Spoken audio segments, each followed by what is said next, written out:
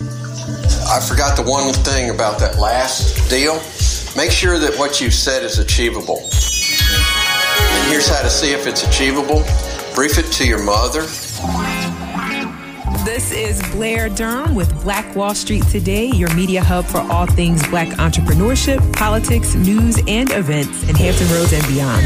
When I say black, y'all say Wall Street. Black Wall Street. Black Wall Street. When I say black, y'all say Wall Street. Black. So we're going to have food coming in. Yeah, we're going to play this kind of loose. So as the food comes in, just eat, get it, all that stuff. I'm Jim Franklin. I know a lot of you in here through other classes and for working consulting with and everything. Blair wanted me to tell a little of my backstory, so let me start with the obvious thing. I'm 72 years old. So I have a lot of experience, and that's what this all comes from. I spent about 25 years in the venture capital world, so I'm going to tell you that story that got me into that. Because I was not a good kid. I grew up in Mississippi, got in a lot of trouble, and had options to go in the Air Force or the Army or the penitentiary. I did 2.5 years or 2.5 tours in Vietnam before I went to college. I decided while I was over there getting shot at really was not as much fun as being in college. So when I came back to college, I then went in the Air Force when I graduated from college. I was a fighter pilot and a test pilot for 23 more years. So the bulk of my adult life I spent with Uncle Sam, doing various things that to me were a lot of fun after Vietnam. When I got out of the Air Force, 3 people and I had been to graduate school together, and we had designed all the components of what turned out to be the first robotic airplane in the United States. So we didn't know what we were doing. We knew what we were doing about the airplane, but we didn't know who was going to buy it or if somebody wanted to use it. So we formed a company. And back in the 1990s, particularly the early to mid-90s, it was very easy to take a company public. So we formed a company that this airplane flew above 85,000 feet and stayed up for 5 days. So it was really kind of cool. But the important thing was it had a 500-pound payload on it, and we could put a payload on that thing that would look at the Earth, but more importantly, we could retransmit communications and a lot of stuff. We had no idea what we were doing. We didn't know what the market was. But we had all come from the military, and we thought, well, at least the military will buy it. We're okay there. Well, what happened was, if you look it up, I think in late 1993, maybe early 1994, there were no cell phones. The world existed on pagers. And three kinds of people use pagers. Bankers, hospital people, and drug dealers.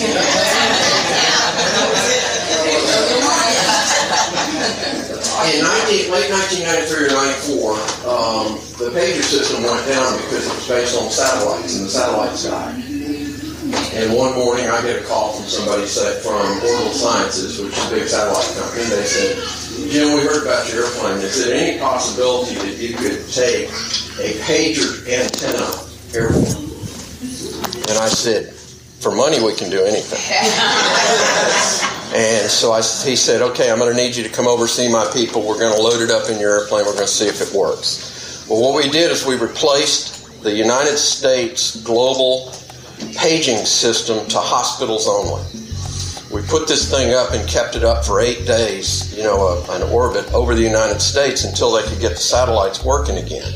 And that allowed people in hospitals and everything to go on with their normal emergency things. So, and before you think that was all like a really goodness of man kind of thing to do, we got paid a lot of money to do it. So we took that money and the things we learned about what people needed for the airplane, and we turned it into a marketing thing. Long story short, about 3 weeks later, Bear Stearns came to us and said, we'd like to take you public. We were an IPO within a month, so we were a public company, got a lot of money for that. None of us in that business liked being, hey man, Oliver Jones, everybody, professor up at Hampton. Entrepreneur in his own right, starting a wealth fund up around Hampton that's going to be the next great capital source for all of us. So we're public. We didn't want to be public. I went to our people at Bear Stearns and said, none of us like running a public company. It's horrible. We hate it. Our wives are all mad at us. All this kind of stuff. And they said, well, we'll work a deal where you can buy it back. I said, what's that going to do? And they said, well, you're going to have to go into about $100 million of debt. And I went, for the whole thing? And they went, no, each. Now, those of you that have really good spouses or significant others, I want you to imagine this picture.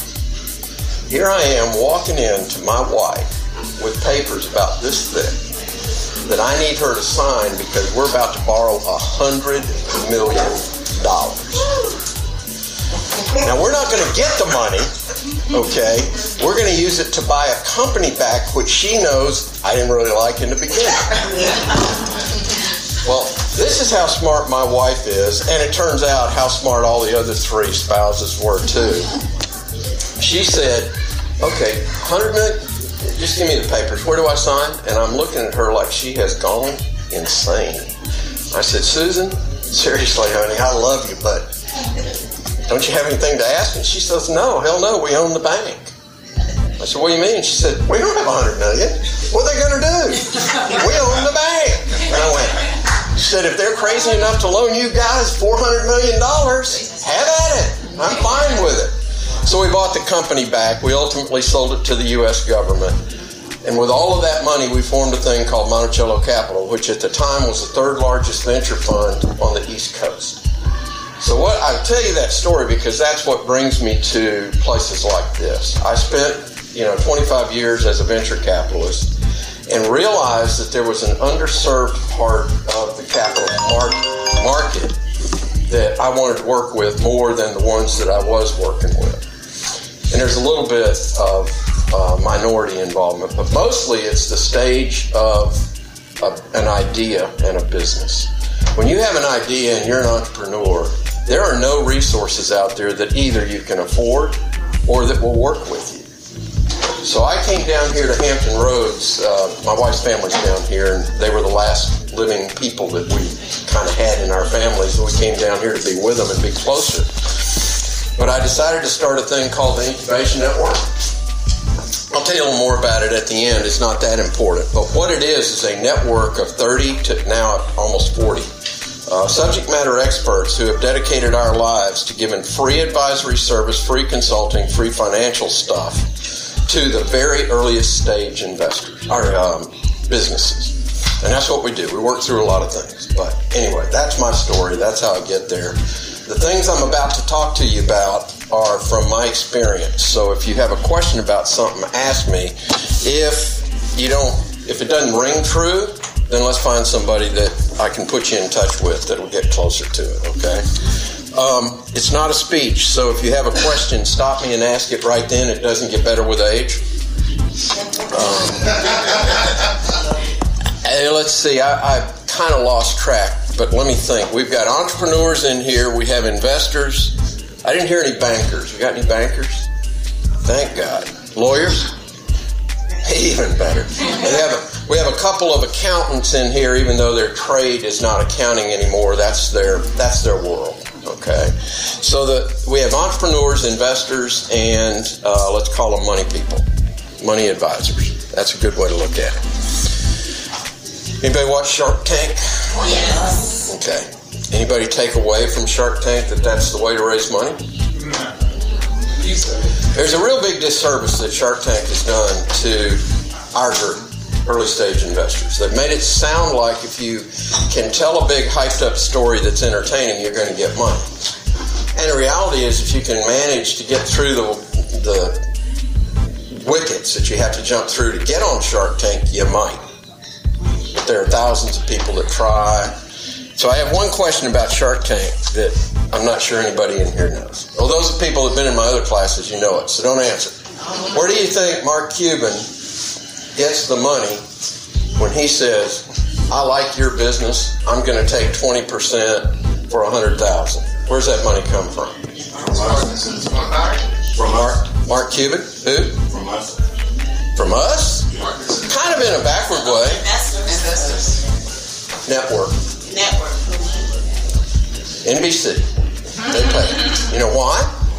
Because when they first started Shark Tank and they were doing the pilots and the focus groups and all the things to see how it's going to work, they found that these people like me that are sitting up there wouldn't invest in anybody. It was too high risk. Their answer every time was no. And the producers said, that doesn't make for a TV show. This is a game show. So what they had to do was say, tell you what we'll do. We'll put up the money. You decide. So they started their own little venture fund that was funded by the network. And now what happens is, and I pick on Mark Cuban. He's an investor in Monticello Capital. But I pick on him. He's one of those guys who was a good guy. Because when they made the investment as a network, he would jump on board and either go on their board or work with them and do that kind of thing, and then he would put his own money in it. So, Shark Tank, done a great disservice. I'm also just talking about our region when I talk about capital. I'm not talking about New York or the West Coast. So it's just what I know about here. When I say our region, I mean the Mid-Atlantic. Okay, I'm supposed to talk about 3 keys to capital attraction. I have to make an apology to, well, Blair's out there with the baby. I have to apologize to her. I think that if you do it right, there's only really one key to getting investment. Now, there's a lot of little parts to it, but I'm going to focus you down on the next things I talk about. Everybody that knows me knows that my model for business is called the P-cubed model, or 3 Ps. And it's people, product, profit. All investors, no matter what they tell you, only care about those 3 things. And in that order is how they care about them. About 50% of a venture capital decision is made on the people. About, roughly, 30% is made on the product. And only 20% is on the profit, because it's very hard to predict in early stage businesses. Okay, so what I'm hoping that I'm going to give you is knowing what people like me or capital sources want. If you know what they want, you can figure out how to appeal to it. And that is my one key for getting capital. Know what they want, give it to them. All right, I'm going to talk, there are 2 things, sources of capital and then actual investors. It's a different thing. So I'm going to start with sources of money. Self-funding. It's the easiest source, but it's the key contributor to divorce in entrepreneurial families. Self-funding is hard. 2 pieces of advice for the early stage investor or entrepreneur, both. Don't max out your credit card, and don't put a second mortgage on your house or in any business idea you've got that is that good. Okay? And the reason I say that is if you think it's that good and you're about to make that leap, then you ought to be able to get capital from somewhere else. And if you can't, it doesn't get better by putting your own money in it. Trust me, I've been there. The next one is friends and family. What do I mean by this? Does anybody know what that's a really specific legal term. Friends and family means that they're close enough to you as a friend that they're almost like family. And their family members goes without saying. This kind of source of capital is legal for you to take from people because the belief is that it's very hard to commit fraud against friends and family. They kind of know you. And most friends and family know when you're bullshitting. So, the next source is angels and venture capital. What's the difference? Anybody know where the term angel funding came from? Broadway. Ever heard of Broadway angels? They're people that'll throw money at a production, and they know the chances of getting it back are really slim. You know, everybody dreams they're going to be the next Hamilton investor. You know, that's a 1 in a million, or, you know.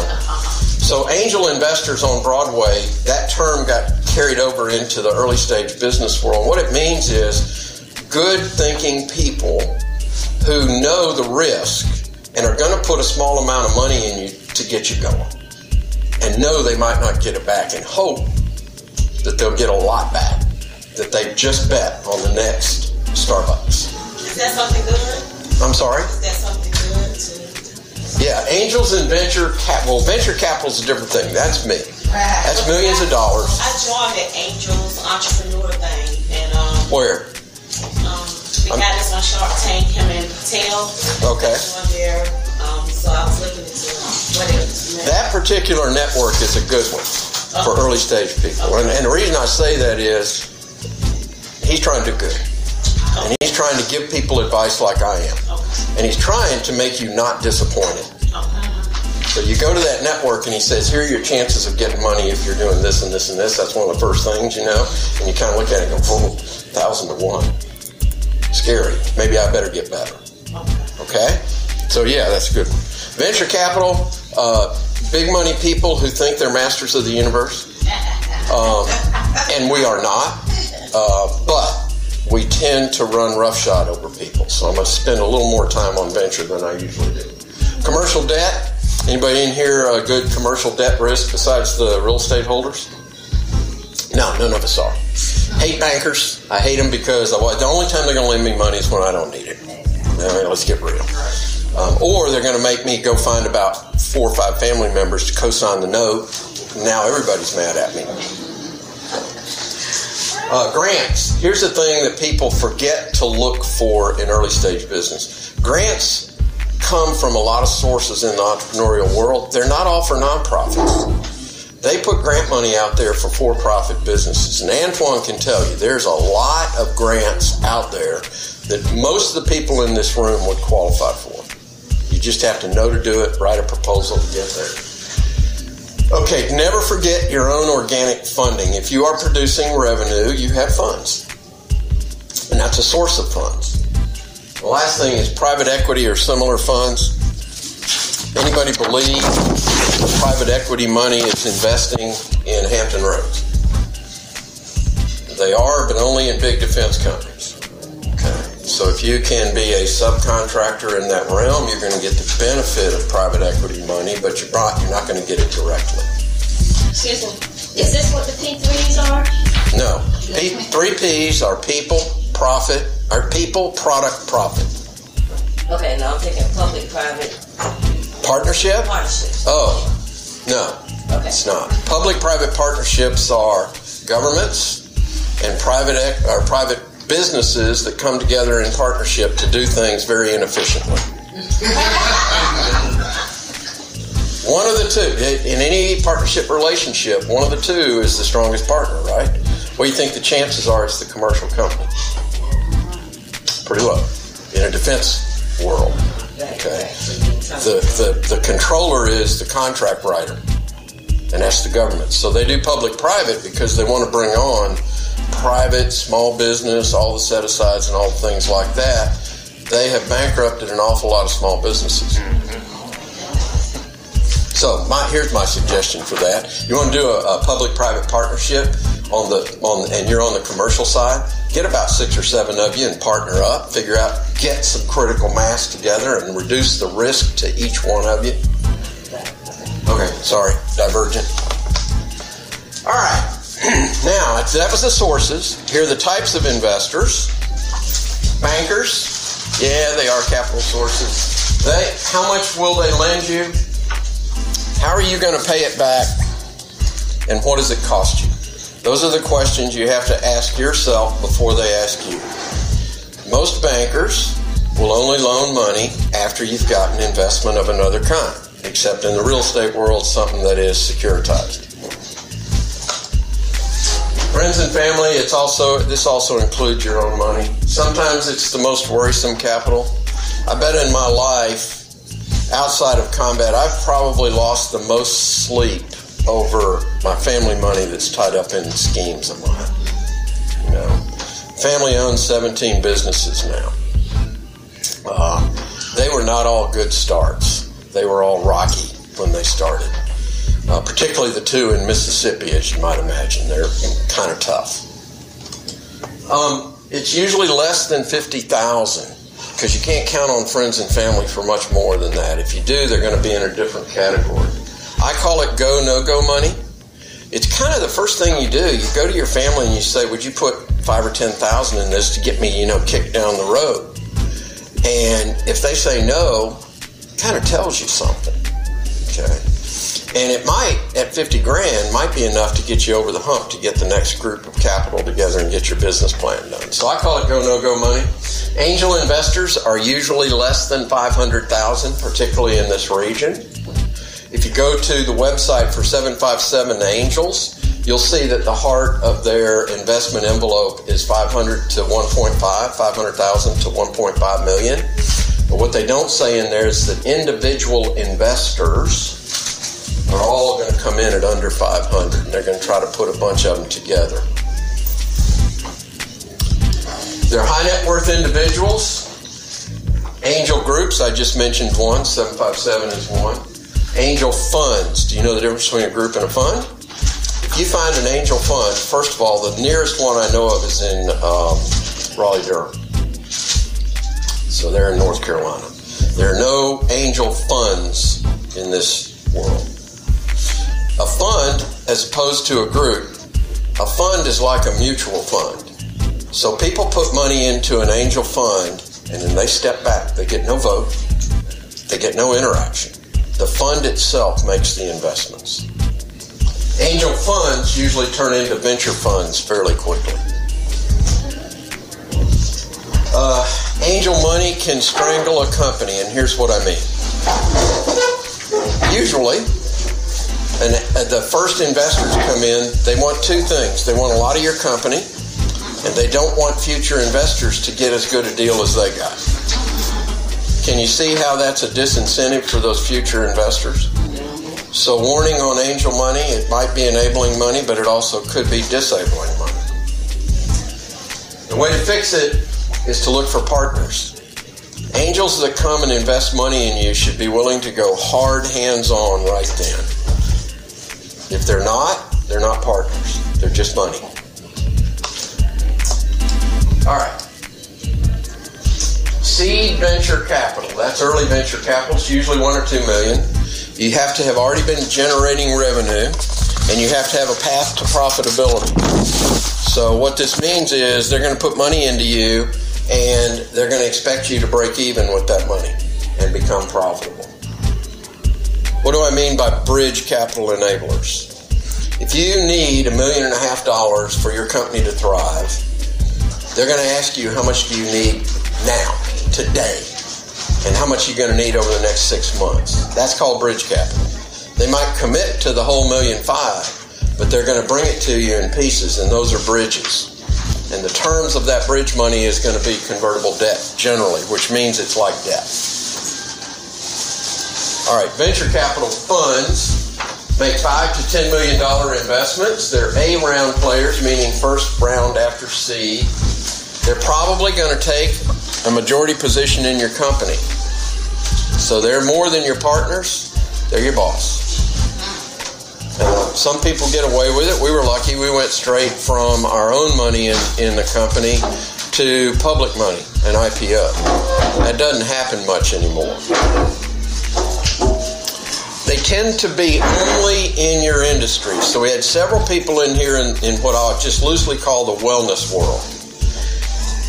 That has a very specific industry component that venture capitalists know that it's the edge of the healthcare industry. And by the edge, I mean it's not mainstream. Centera is not going to do anything except hire people that do wellness. Okay? That industry is a very interesting venture capital play. You have to go in and talk to them, not so much about what you're comfortable with, meaning I like to make people feel well. That's what I do. I either have products or have all this kind of stuff. They don't want to hear about that. They want to hear about how you're going to make money at that, because that, generally speaking, does not make money. It gets marginalized, because who makes the money? Centera. The big HMOs make the money. And the wellness advisors and the wellness people have to figure out a way to make a big profit on advisory services. Okay. Private equity, everybody's dream. We're going to get 15 to 20 million. They focus on the end game, meaning they focus in 2 years or so. They're going to want you to sell your company, or they're going to want some big thing to come in so they can what? Get their money back on multiples.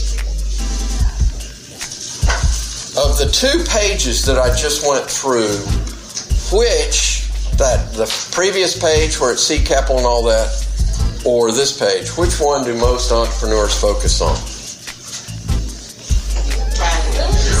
And it's premature. Okay? You sometimes will get a hearing because you got an introduction, and you walk into the place and you realize within 5 minutes nobody's listening to you because you're not in their window. So I'm going to focus a little bit on the first page. And that's what I mean when I talk about what funders need. First and foremost, these are in priority order of your level of effort, by the way, is your plan. And your plan is simple. Don't make it complicated. Don't let somebody like me come in and talk you into doing a 50-page business plan. Nobody like me in the investment world wants to see it. If you hand it to us, we'll be polite, but it'll never get read. So, simple. And then what you do, why it's good, what it's worth, what you need, and why should we invest? That's part of your plan. And the next thing is product market fit. You have to prove to me why you solve a need. Simple terms. Real simple. Here's what we think the public or our customers need. Here's what we deliver. Teresa didn't want to give her secret away, but she talked. She's got a great definition of product market fit. It's a matter of how is she going to get there now. And the last thing is financial projections. Why do I say that's the least important?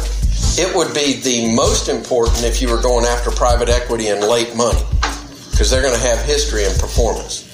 It is less important in the early stage because no matter what, we may be the greatest people in the world at predicting, but who knows whether you're going to be profitable at any given time. So it's the least important. And then the last thing is assumed that you understand the terms of the deal. Most of you in here, again, outside real estate, because you guys deal with deal terms every day, most of you in here don't have any clue about what terms of a deal should look like. And that's okay. But you need to get an idea of what those deal terms are, because it's essentially, to somebody like me, you're telling me what you need, and you're telling me what terms you're willing to give it to me on. So, let me pick on Antoine. I'll take the for-profit part of what he's doing. He's trying to conglomerate properties as inventory to then rent or provide to through grants or whatever between the landlord and a homeless veteran.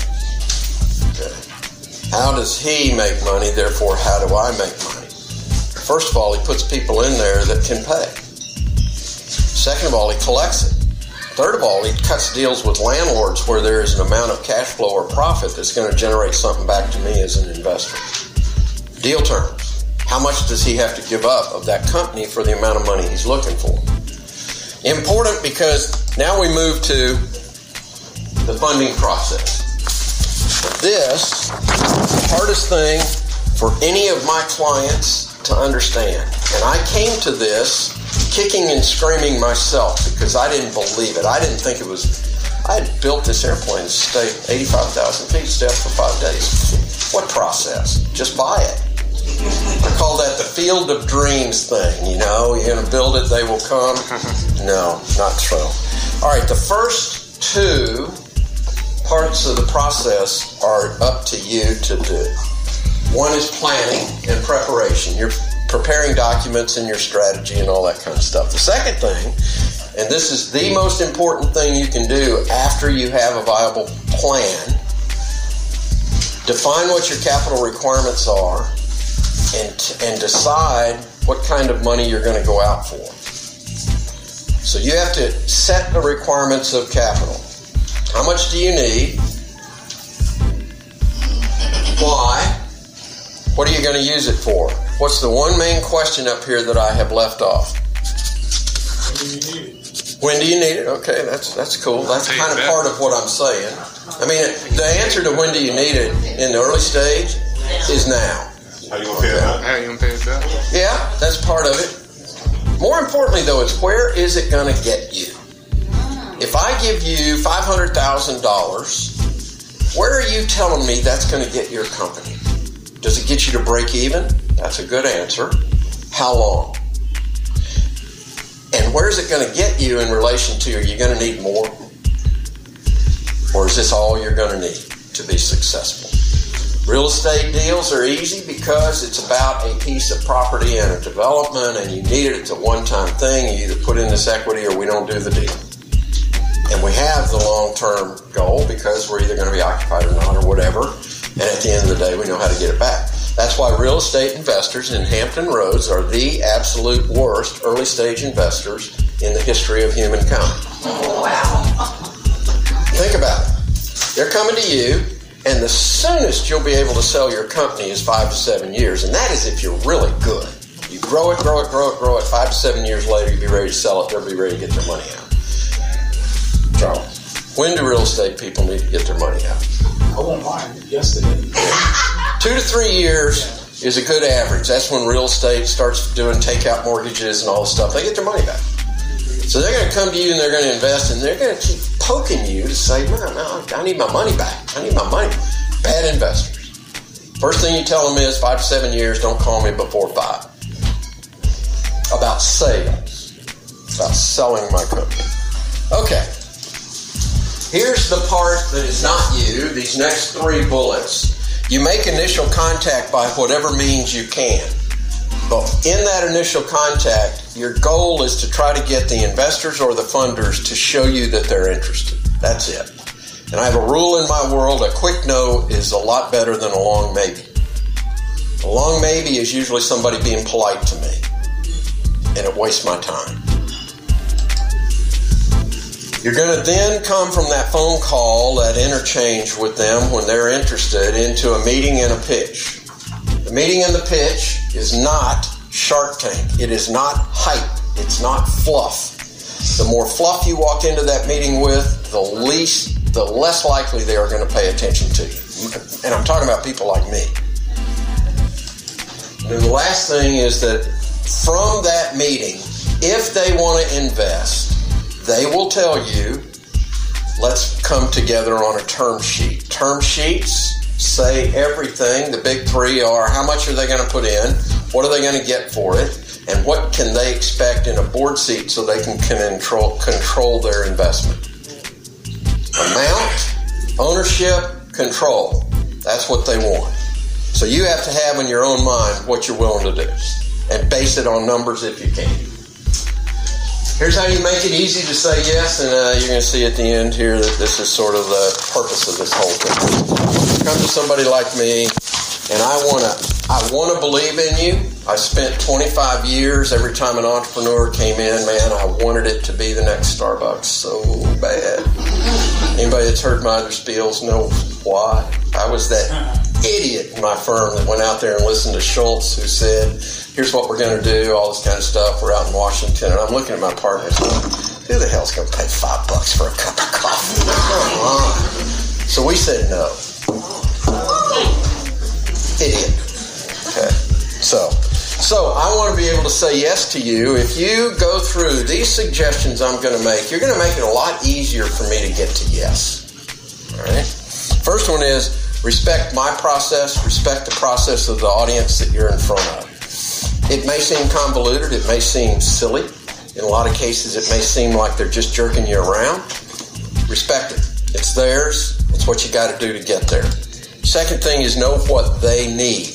And this sometimes is art. Because we are not allowed on our websites, for instance, to put exactly what we need. Because we need different things. So you've got to kind of figure out. And you do that by looking at deals that a given set of investors have done before. And they're public, by the way. Most of the time you can find them. And you then determine what they need. From that, you have to focus on the product market fit. So everybody in here did a great elevator pitch job of making me understand what your product was and how it fit in your market. So I'm going to pick on the tax cop. Sorry. I absolutely, and it's not just because I'm a finance person, I absolutely see the 2 parts of his business that are tracking out there. I can see how that company he's formed kind of was a spinoff and that kind of idea. And I can also see how it makes money. Real simple. I know how that makes money. But that's what I'm telling you. You have to figure out how that product market fit produces revenue and then profit. By the way, just back on the product market fit thing, I don't see a lot of oh yeah, I got some young people here. Young people, meaning millennials and Gen Zers, tend to come up with what I call beauty pageant reasons for doing business. Like, I'm going to solve world hunger. I'm going to change the world. World peace. All those big things. And you may contribute to that, but there's nobody in my world that cares.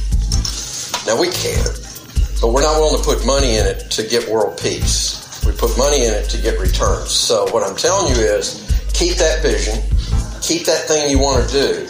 But when you talk to somebody like me, make us understand why it's going to make money. All right. You have to analyze the risk from their perspective. Let me pick on somebody that I've done this before. Okay, Chris. I'm the investor in, everybody remember this, Family Spring. Okay. What's the biggest risk to your business from my perspective as an investor? The biggest risk will be... You're running into it right now. Growth, scalability, getting water. Yeah, product. Inventory. Because he depends on somebody else, the actual spring, to get him the water. And he ran out of product, which is a good thing. We ought to give him a little applause for that. But his biggest risk is going to be inventory management. If he's going to grow, he's got to figure out a way to get to meet it and exceed the demand, but not by much. Just enough, okay? If I'm an investor, can I help him?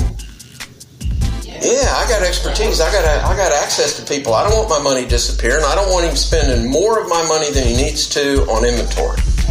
So that's where the partnership comes in. I could help him, sure. So if I'm going to put money in there, his ask of me has to be, look, I know you know what the risk is. I need you to help me reduce it. Okay. All right.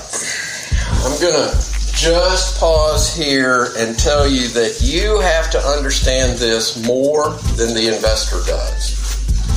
So you have to provide me a path to close with you. That means, what are you asking for and what are the terms of it? If I want to invest in Chris and he doesn't tell me, is she trying to come in with food? No, I was trying to get some water. Oh.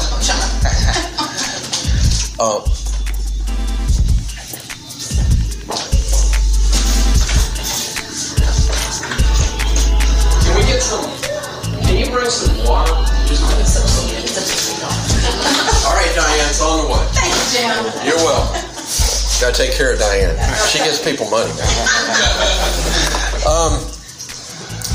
So I'm going to back up and repeat this because it bears repeating. I talked earlier about the ask, and you have to know what your terms are and all that kind of stuff.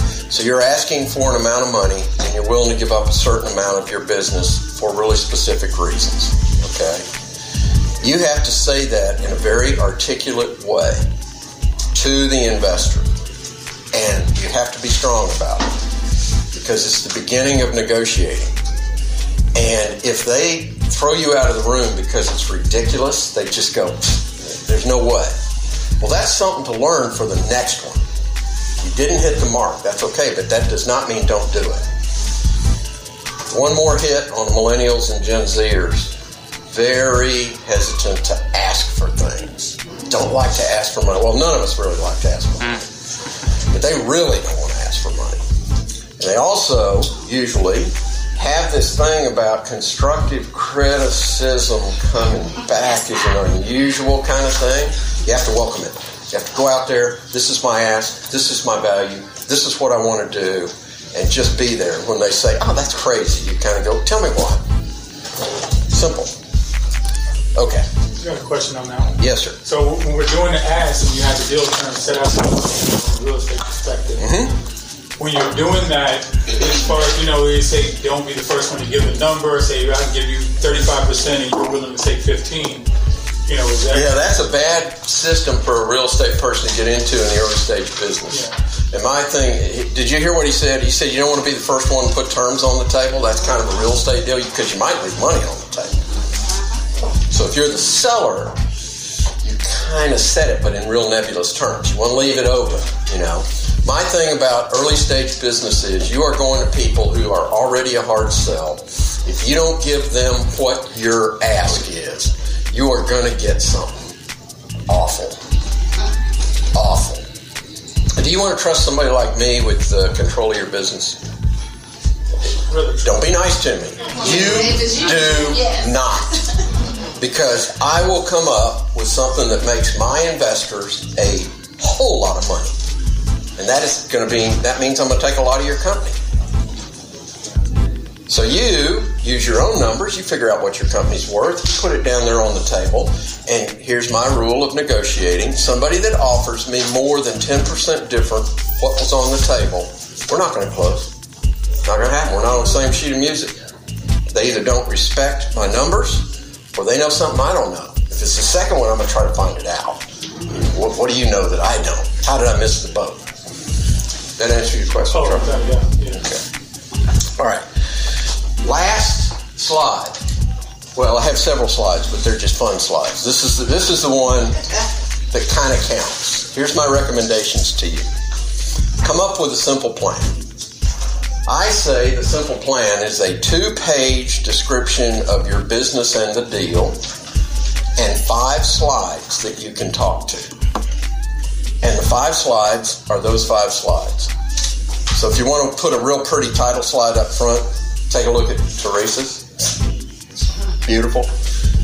Put a real pretty title slide up there. Here are the 5 slides that really comprise what you're going to talk to them about. You describe the company, you describe the product, you describe the market, describe your idea of finance, and then don't forget the deal and transaction terms are the last one.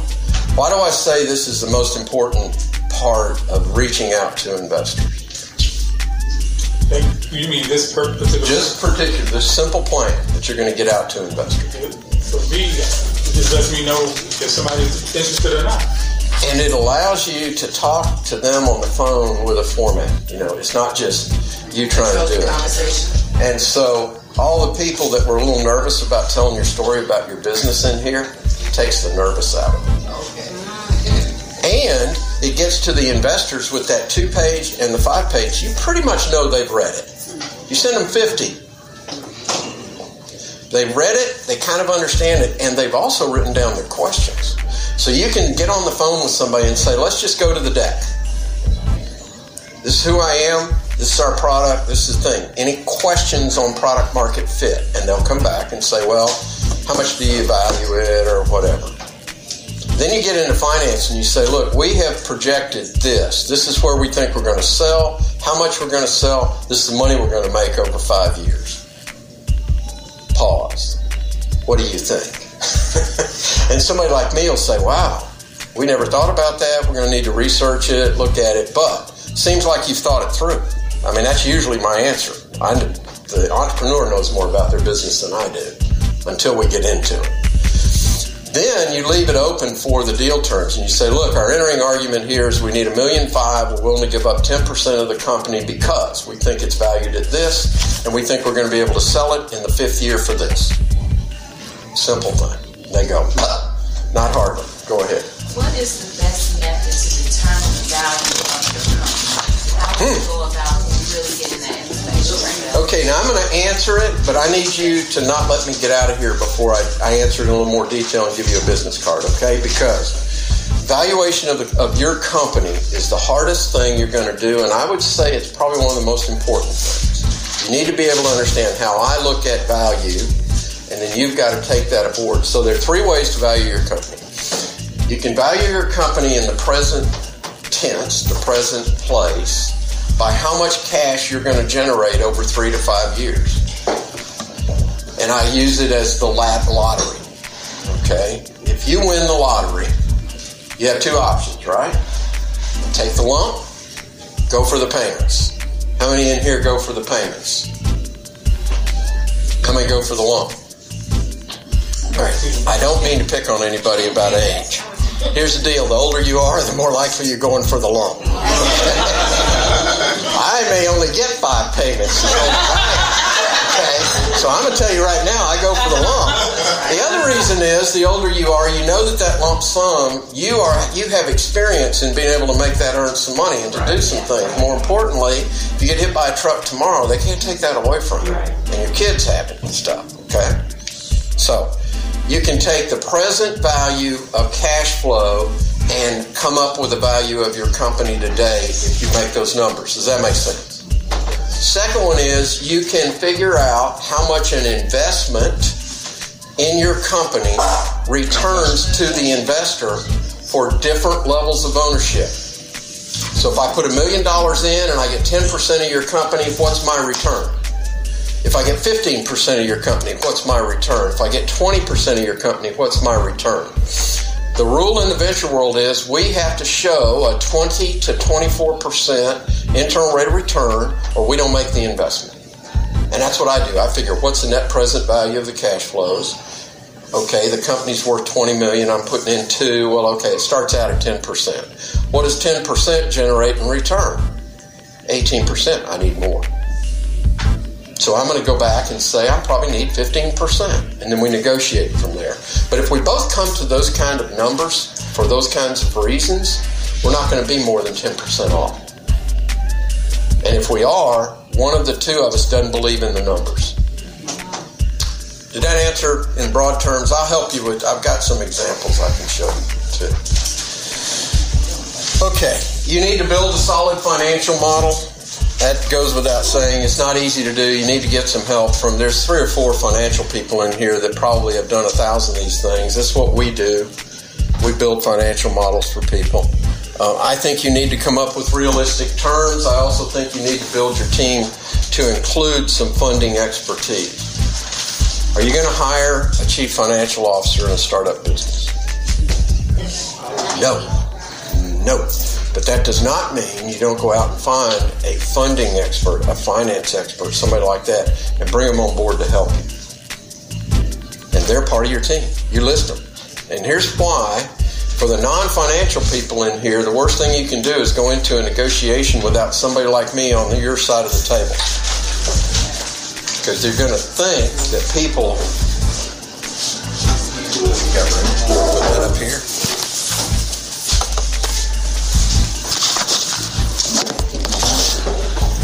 I bring some more. That's okay. I knew it was nowhere.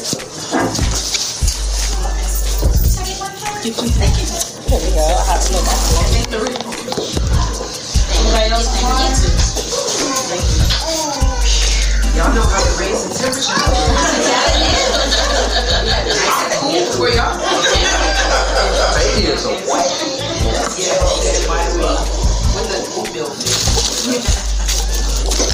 It's all right. I get oatmeal face sometimes too.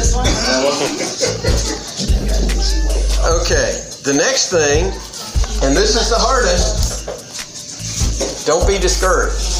It's another reason to have somebody like me on your side of the table, because we don't get discouraged because we're kind of used to people saying no to us.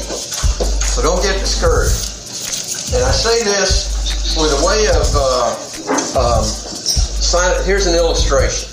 If you're going to go out and raise angel to first round money, let's say you're going to raise $500,000. How many investors or sources of capital do you think you're going to go after? How many do you think is going to be on your hit parade? I'll put as many as possible. Everybody falls out when it's time to put the money up. More than 20. So anybody in here in sales? If you have 20 leads, how many people say no? So that's my reason for saying don't get discouraged by the process. Work to a goal. Keep trying. Keep trying. If you don't have the right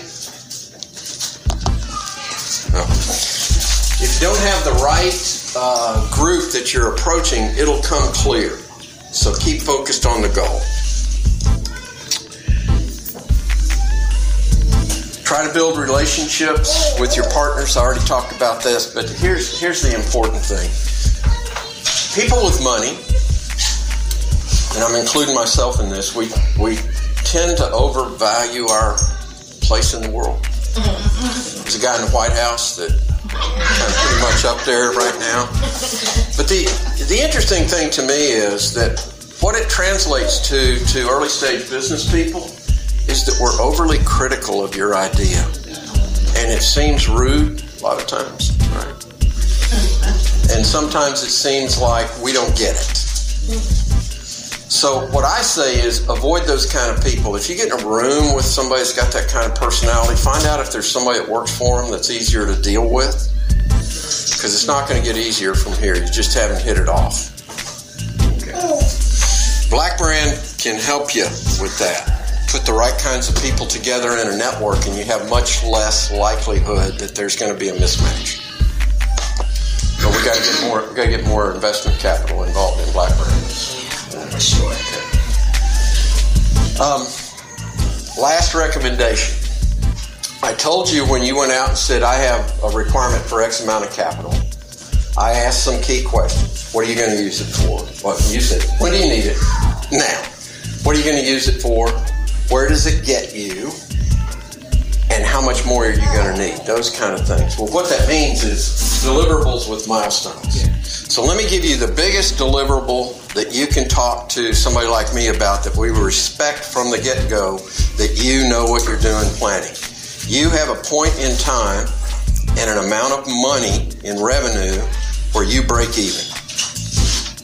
If you have taken the time to analyze that, non-profit or for-profit, you know how much you're going to have to sell your product for in the non-profit world. You know how many donations you're going to have to get before you are break even. And you know where is that going to occur. Now you can back up and tell me, Jim, I need $500,000 to get me there, and I can look at that and go, well, I see why. To get you to break even, you're going to have to spend this kind of money just operationally to get there. Cool? All right. Oh, I forgot the one thing about that last deal. Make sure that what you've said is achievable. And here's how to see if it's achievable. Brief it to your mother. And if she can understand it, and, you know, she'll ask you a bunch of questions, and moms do that.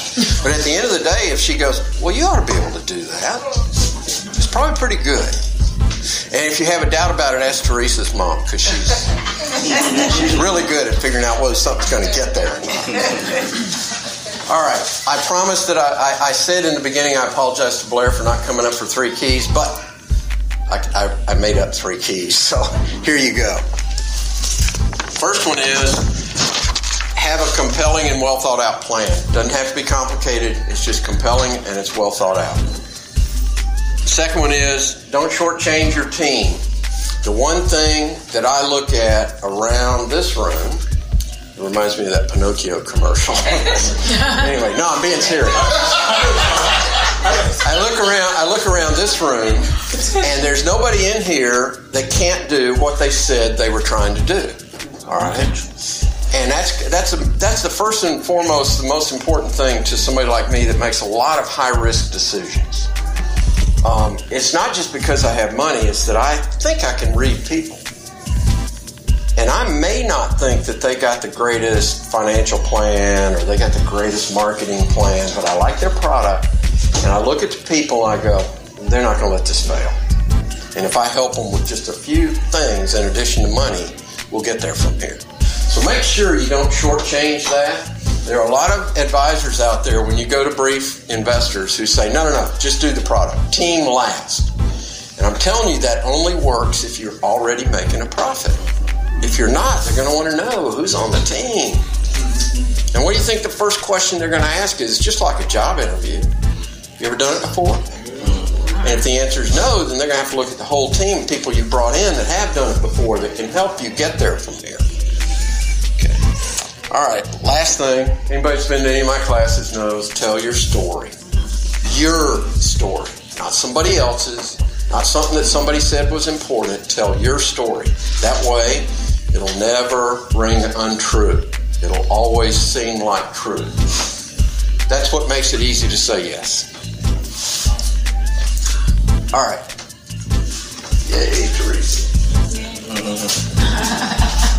Here are 2, 4, 6 logos of people I've been working with here in Hampton Roads. Now, this isn't everybody, and if I have not put you up there, get me your logo. It'll start going on the slide every time I talk, okay? But these are African American owned businesses. Anybody ever heard of any of them? Mm-hmm. Yeah. Okay. Right. They're very interesting to me because they're all 6 of them are in different industries. But the one thing that gravitates me to them, they're all led by really cool people. I mean, real people that can get this done. You know? What's my biggest problem with them? What's that? Capital attraction. And why is that? What was that? Capital attraction, what we're talking about today. Why is that? I'm not telling anybody in here anything new, but people with money in this kind of world look like me. Exactly. And we've got to change that kind of paradigm. And that's why I'm doing what I'm doing. I'm trying to get that teamed up, and I don't mind using the race word. Okay? And say, look, why aren't you investing in that? And why are you investing in that over there? Well, sooner or later, it's got to come from somebody like me that holds feet to the fire. So I'm asking for your help. Let me get your logo up here. All right? Let's work together, start building some businesses that are attractive to investors, and then guess what? They can't say no. Because they're going to miss out on a deal. Anybody in here know BK Fulton? Heard the name? Yeah? BK's headed back to town now. He just did his big TV network grand opening night before last. Yeah, hey, great. I told, he said, you coming? I went, no, BK, I'm not. But I'm sending Allison Moore, who's going to do... Black Please, that's her. I'm sending Allison Moore, and I need you to let her open for 15 minutes. Yeah, she's great. And he said, oh, man, I said, BK, you are boring. You need Allison to break the crowd up. Okay, so she did. And it was great. Standing O, man, she was perfect. But my point to you is this. Let me get your logo. Let's start working together. Let's start getting a critical mass. Because I need BK to put together African-American wealthy money that's going to move into the early stage business. Because to me, that's the foundation of where we need to go. That's what I said to Blair. I need to start getting those people belonging to Black Brand. Right now it's businesses and it's a lot of other things. We need money. You know, we need money people here listening to this kind of stuff. All right? Okay, let's see. I don't remember what else is up here. Oh, here's some resources for you. There are a lot of these people around. Don't overlook this stuff down here. That what? But can you leave that up a little bit longer? I hope so. I know, I'm working on it. If you guys want this in electronic format, I'm saving you a lot of picture taking here. It would have been nice. It would have been nice if I had said this in the first. No, I'll get permission from Blair to get your email address off the sign-up sheet, and I'll just send this slide briefing around to you. Sorry. Thank you. Yeah, God knows you people have pictures of me on there, and that's scary. All right, so... Thank you. That's good? All right. Oops. Why am I going backwards? Oh. Oops. All right, this is my group, the Incubation Network. So here's my paid commercial ad. I'm going to say the first thing, and nobody's going to believe me. But it is true, and you can ask a few people around here. This costs you zero money ever. What? Zero.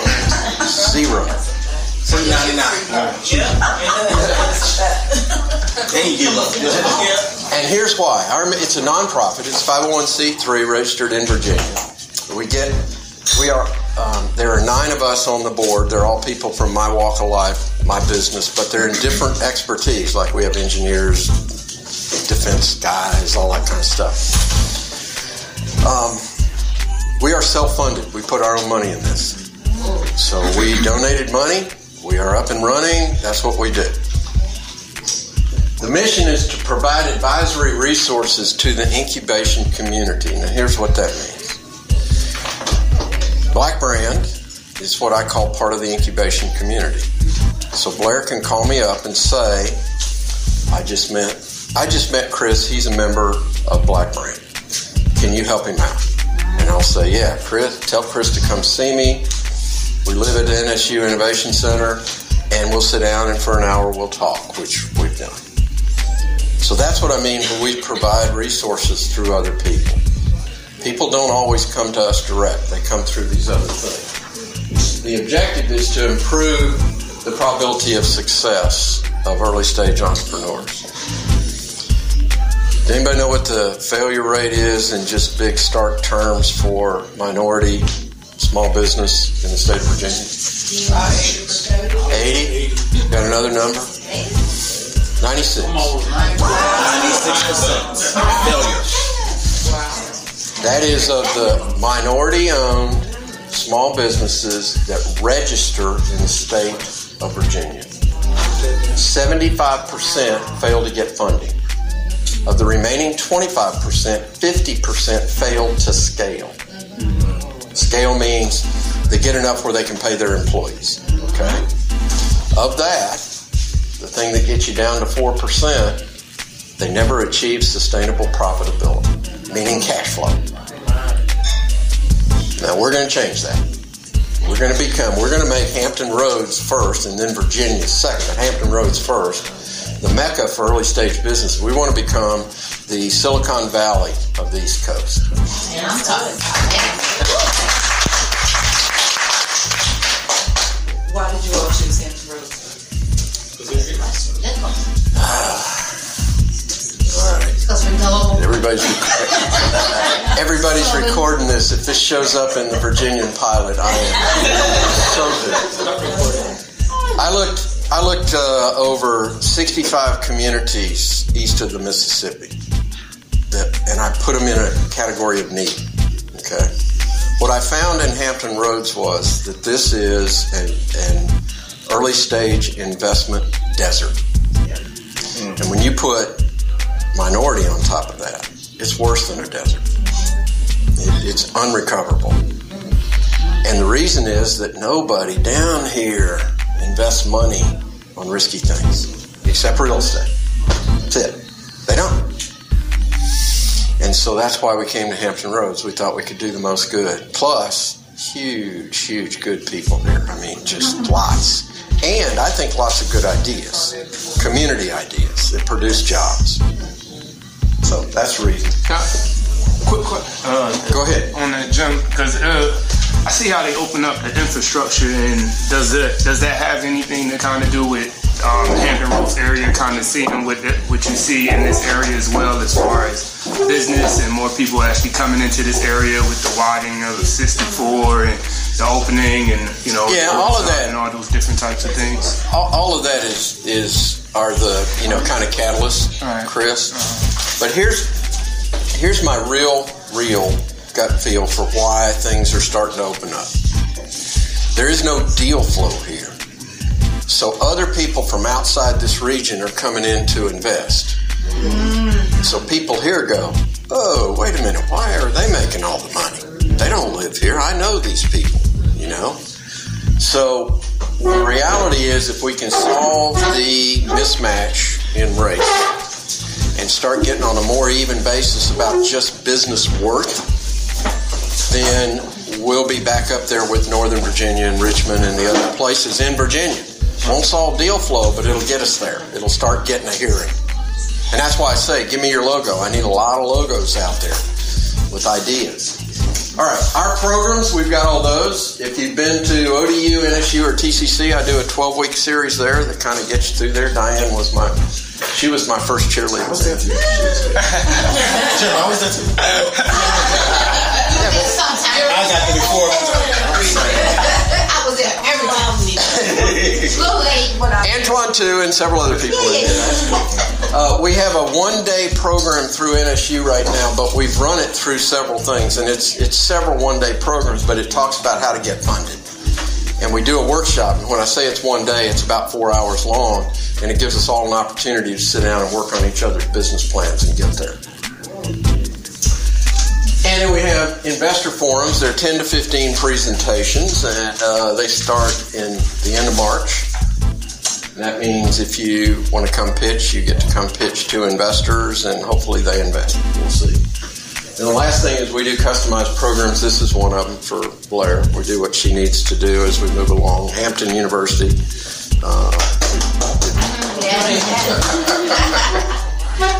Here are our partners right now. Now, that's going to expand a good bit, but that's a pretty good foundation. Pretty good foundation. And I laugh at the ODU people. I went and talked to the ODU leadership. Just leave it at that. And they looked at this slide and they said, wow, you don't do much with us. And I said, no, you don't do much. Get on board and start joining up together on the university side and figure out a way to do it.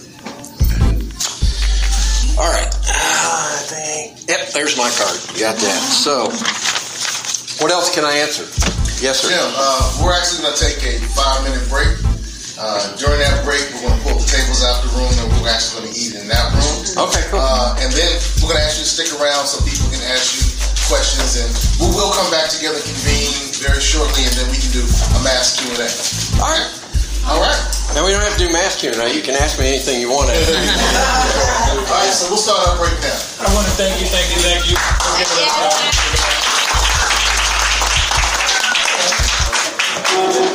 Hey, this is Seiko, DJ Seiko Varner, the producer of this podcast. So when I'm not producing podcasts, I'm actually DJing wedding receptions, corporate events, proms, other formals, and I would love to take care of your special event. So our company is Positive Vibes Incorporated, www.positivevibes.net. That's www.positivevibes.net. We've been performing for over 25 years, and we would love to bring our expertise and our fun to your special event. Positive Vibes Incorporated, www.positivevibes.net. Peace and prosperity. When the conversation is good and the friends are even better, you'll find a wine that brings it all together. Shoe Crazy Wine. Remember that name. Shoe Crazy Wine. Available at Costco, Kroger, and these other fine retailers. Peace. I'm your brother Crump. I have a new podcast called Snatched. Sorry. You're about to get snatched. It's the best of my YouTube channel, Crumb TV. You're listening to the Snatch Podcast. In audio mastered format. Snatch and run! On Blueberry, Android, the Edgy Podcast, Stitcher, Digital Podcast, and Speaker. Ever experienced what snatching is like? I have said and I will continue to say that the most important priority for the black community is the black community, not a particular political party. Phenomenal. Hey, yo, when I say black, you say Wall Street. Black Wall Street. When I say black, you say Wall Street. Black. When I say black, you say Wall Street. Black. When I say black, you say Wall Street. Black. Black Wall Street. Black Wall Street.